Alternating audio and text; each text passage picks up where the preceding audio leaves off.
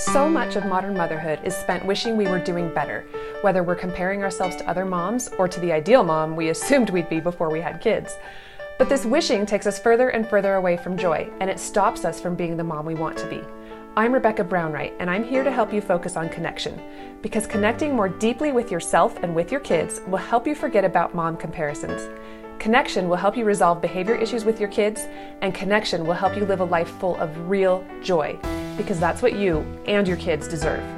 Pause and connect with me for a moment to listen to discussions about connection in motherhood, finding your purpose, smashing cultural narratives, and so much more. This is Pause and Connect. Hello and welcome to Pause and Connect. I'm Rebecca Brownwright and this is episode 20. That's exciting, 20. It's called What Advice Would You Give to New Parents? So this comes about because my teenage niece Ruby called a while ago to interview me for her child development class. Her assignment was to find a parent and ask them a bunch of these different parenthood questions that the teacher had put out. And it was really fun to think through some of them. Like one was, what's the hardest part of parenting? Or what do you think kids need from parents? You know, just things like that. It was kind of fun to talk about it. But there was this one that I haven't been able to get out of my mind. And I've been thinking about a lot and still thinking about it. Even today as I prepared for this podcast episode. So she asked me what I would tell a couple who are about to become parents. What advice would I give them? And wow, like what a question, right? Like that's big. What would you go back and tell yourself? What would you tell your younger sibling who's about to become a parent or your child who's about to become a parent? If you could give them one piece of advice, what would it be? And it's so hard. It's so hard to narrow it down because parenthood is just so vast. There's just so much involved in it. There's so much to say. But then because there's so much, like how can you say anything? You know, it's not sum upable. You can't sum it up. So where do you begin? And can you even begin to have a conversation about that? And also you have to kind of take into consideration, like what kind of advice does a couple who's about to have a newborn even want, right? So I thought for a while and I had some, funny, dumb thoughts come to my mind, like, make sure you have plenty of laundry stain remover because those newborn blowouts are so much. At least my kids were. I thought of everything I teach about connection here in my podcast and in my self-guided course, How to Stop Yelling. I thought about how connection is more important than correction and how I wish I had understood that before I became a parent. But what would I have listened? What new parent wants to hear about how to discipline? That was the furthest thing from my mind when I was pregnant for the first time. I was not thinking about disciplining my 13-year-old. I just wanted to know how to keep my baby alive. And I was terrified about breastfeeding. Those were the things that were occupying my mind at the time. I didn't really need to be thinking about what to do when my child disobeyed me 3 or 13 years from then. So even though I think that's fantastic advice, is to teach about connection over correction, that's not really what a new parent needs to hear. I don't think so anyway. Maybe it is because they could get a head start. But when she was asking me, that didn't seem right. So what would you say? How would you answer the question? What is the best advice you could give to a couple who are about to become parents? Well, this is what I ended up saying. I said that assuming this hypothetical couple actually wants my advice, I would tell them to become students of themselves, to know themselves, to make that a lifelong priority. So why does this rank higher than all the millions of things I could have said? For me anyway.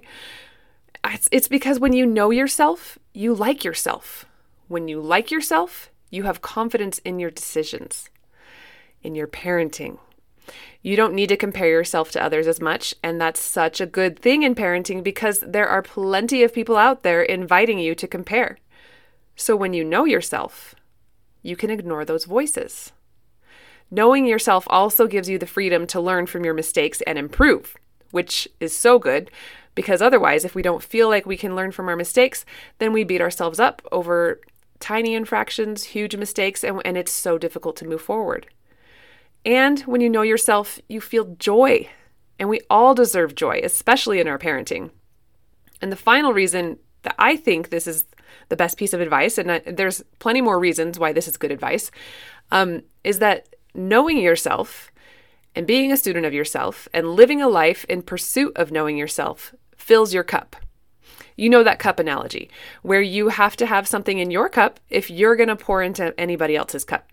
So in this case, since we're talking about parenting, that would probably mean our children, right? Like we have to have our cup full if we're going to take care of our children.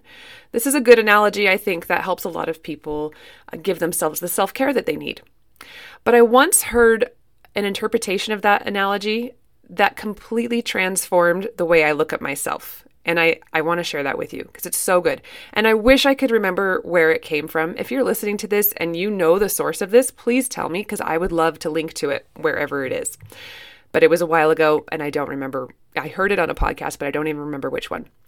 So anyway, when we hear that we need to fill our cup so that we can pour it into someone else's, we're picturing our cup being full to the brim, right? We've got to get it full so that we can then go pour it into somebody else's. So let's say your kid or your neighbor needs some emotional or physical energy from you. Your cup is full to the brim and you're able to go pour some of it into their cup. That's the analogy that we use. But there's a problem with this visual because that means your cup gets emptied a bit.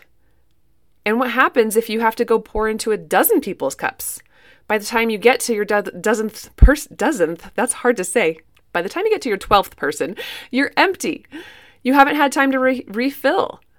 So this analogy also suggests that we constantly have to be refilling. It's a lack mindset, like you're losing something and then finding a way to get some of it back.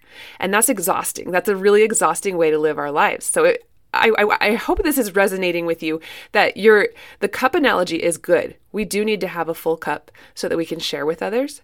But the idea that we're pouring something that we have into somebody else is that lack mindset, because now we have to go and get some of it back. So here's the good part, okay? Here's the additional part of that analogy that I heard on that podcast that I just love.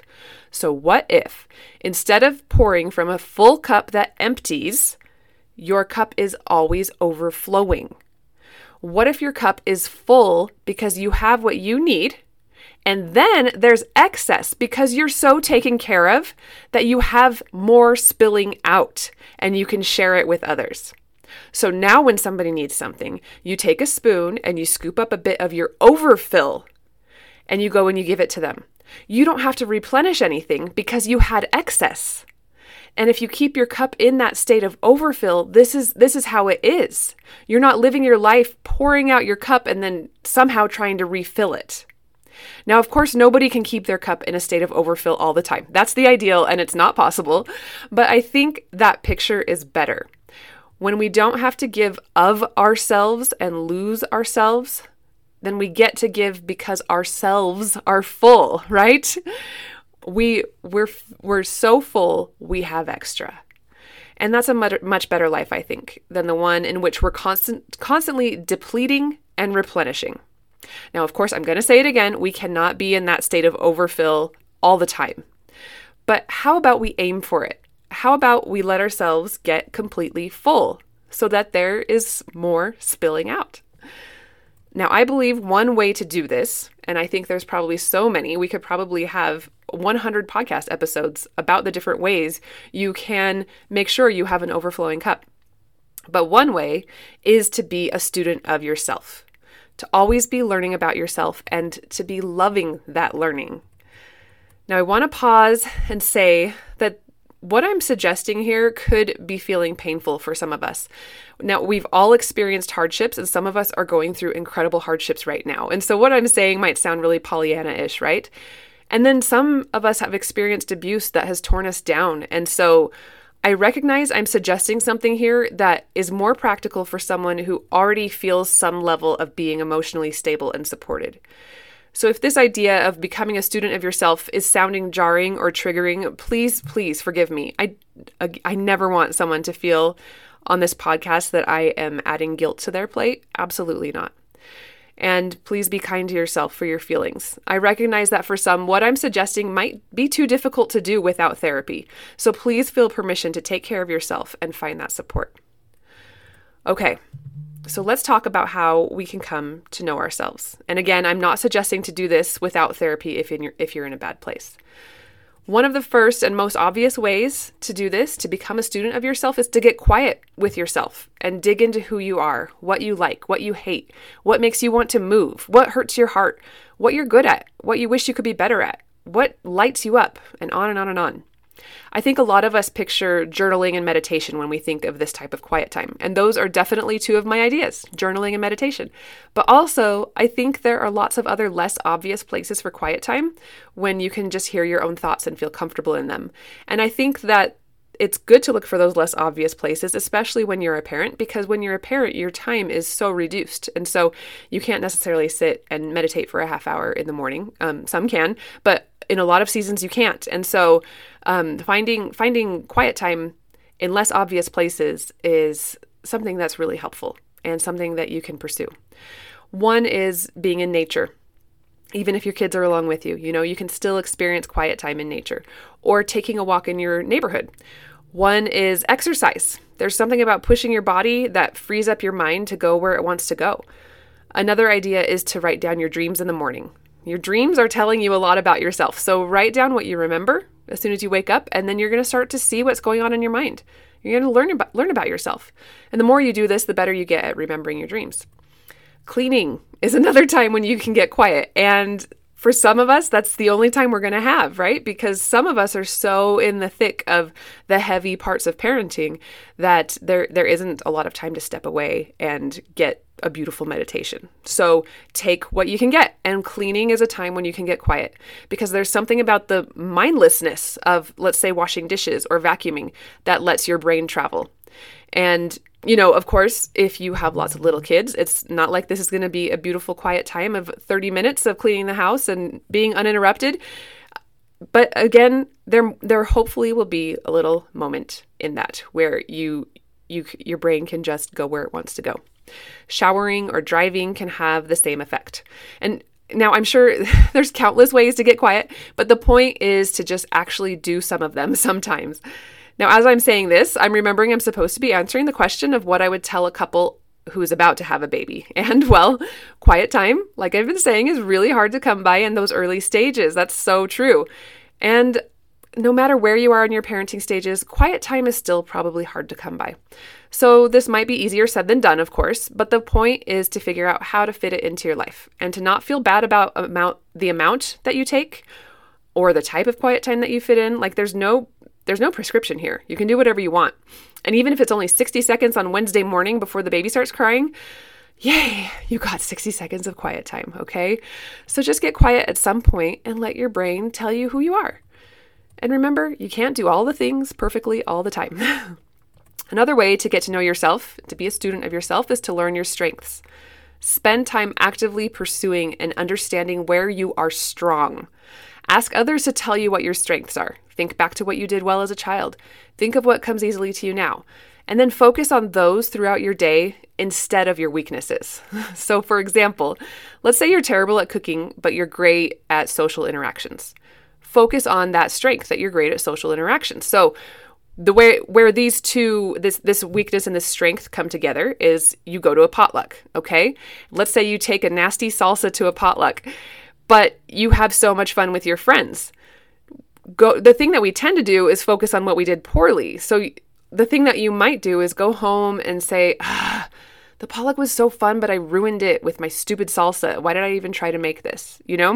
But instead, remember how you made a new friend, or how you told a joke that made fun of your bad salsa, or how you got someone to open up to you, and focus on that. And then, maybe don't even try to make the salsa. Bring store-bought next time, If you know that that's your weakness, don't try to make it something that you're amazing at. You're amazing at the social, so go do the social. I hope that makes sense. In parenting, find what you're good at, and then enjoy having that be central to your interactions with your kids. So if you're enthusiastic, be enthusiastic with your kids instead of shrinking and hiding that part away because you might feel like you're too loud. Be loud. Be who you are. If you're calm and collected, bring that into your parenting. That's such a strength, instead of trying to be outgoing like your neighbor if you're not outgoing. Does that make sense? Just be happy with what you're good at. I've realized as I'm saying that that sounds really, I can't think of the word, but that does not sound nice. Like, oh, just be happy with what you're good at.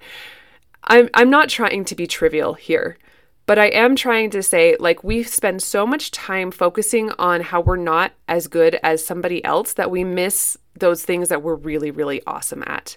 And so really find what you're good at and let that be what leads you, okay? If you're not good at sitting still and doing the homework with your kids, but you're good at getting out and running around with them, let that lead, and then find some help for how to do the homework with your kids.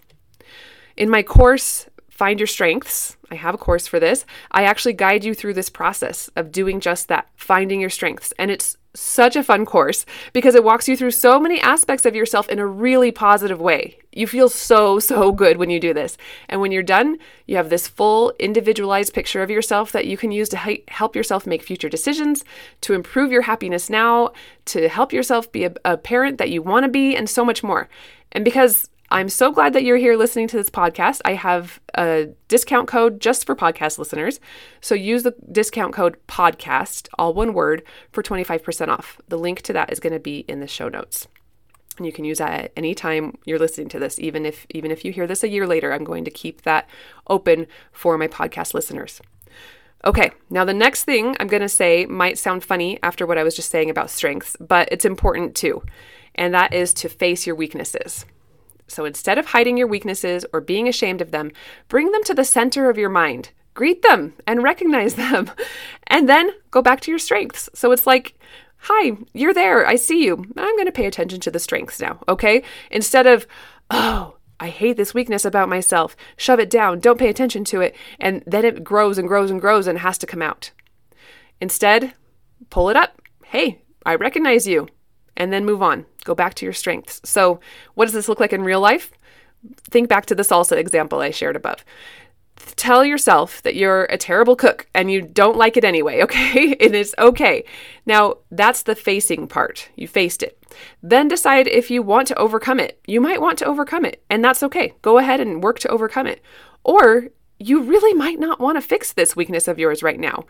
You might want to later, but you don't want to now. So then you can decide that. I recognize I'm not a good cook. I'm going to focus on my other strengths. And then I'm going to bring the store-bought salsa without feeling bad and let the other strengths take the lead in the party. You know, as I'm saying this, I'm thinking of a friend of mine who does exactly this.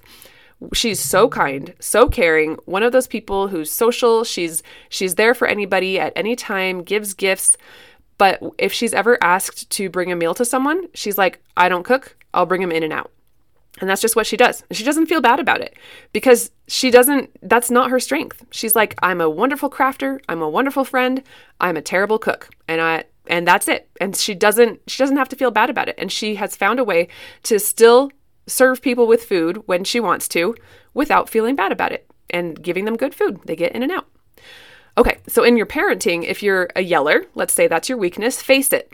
Tell yourself you have a tendency to yell instead of yelling and then beating yourself up, okay? Because remember, things that are shameful that we hide, those things grow and they become unbearable and they come out in really bad ways later. So when you hide your weaknesses from yourself, it's still going to come out anyway. You're still going to yell if it's your weakness. So face it, recognize that you struggle, and then go back and think of your strengths and shove all the strengths into your life to crowd out the weakness. The weakness is still going to be there, but because you're leading with your strengths, it's not going to have as much time to come forward, okay? So you'll still want to yell, but you'll have all these other strengths that are taking up your time and filling your day, and so the yelling will not come forward as often.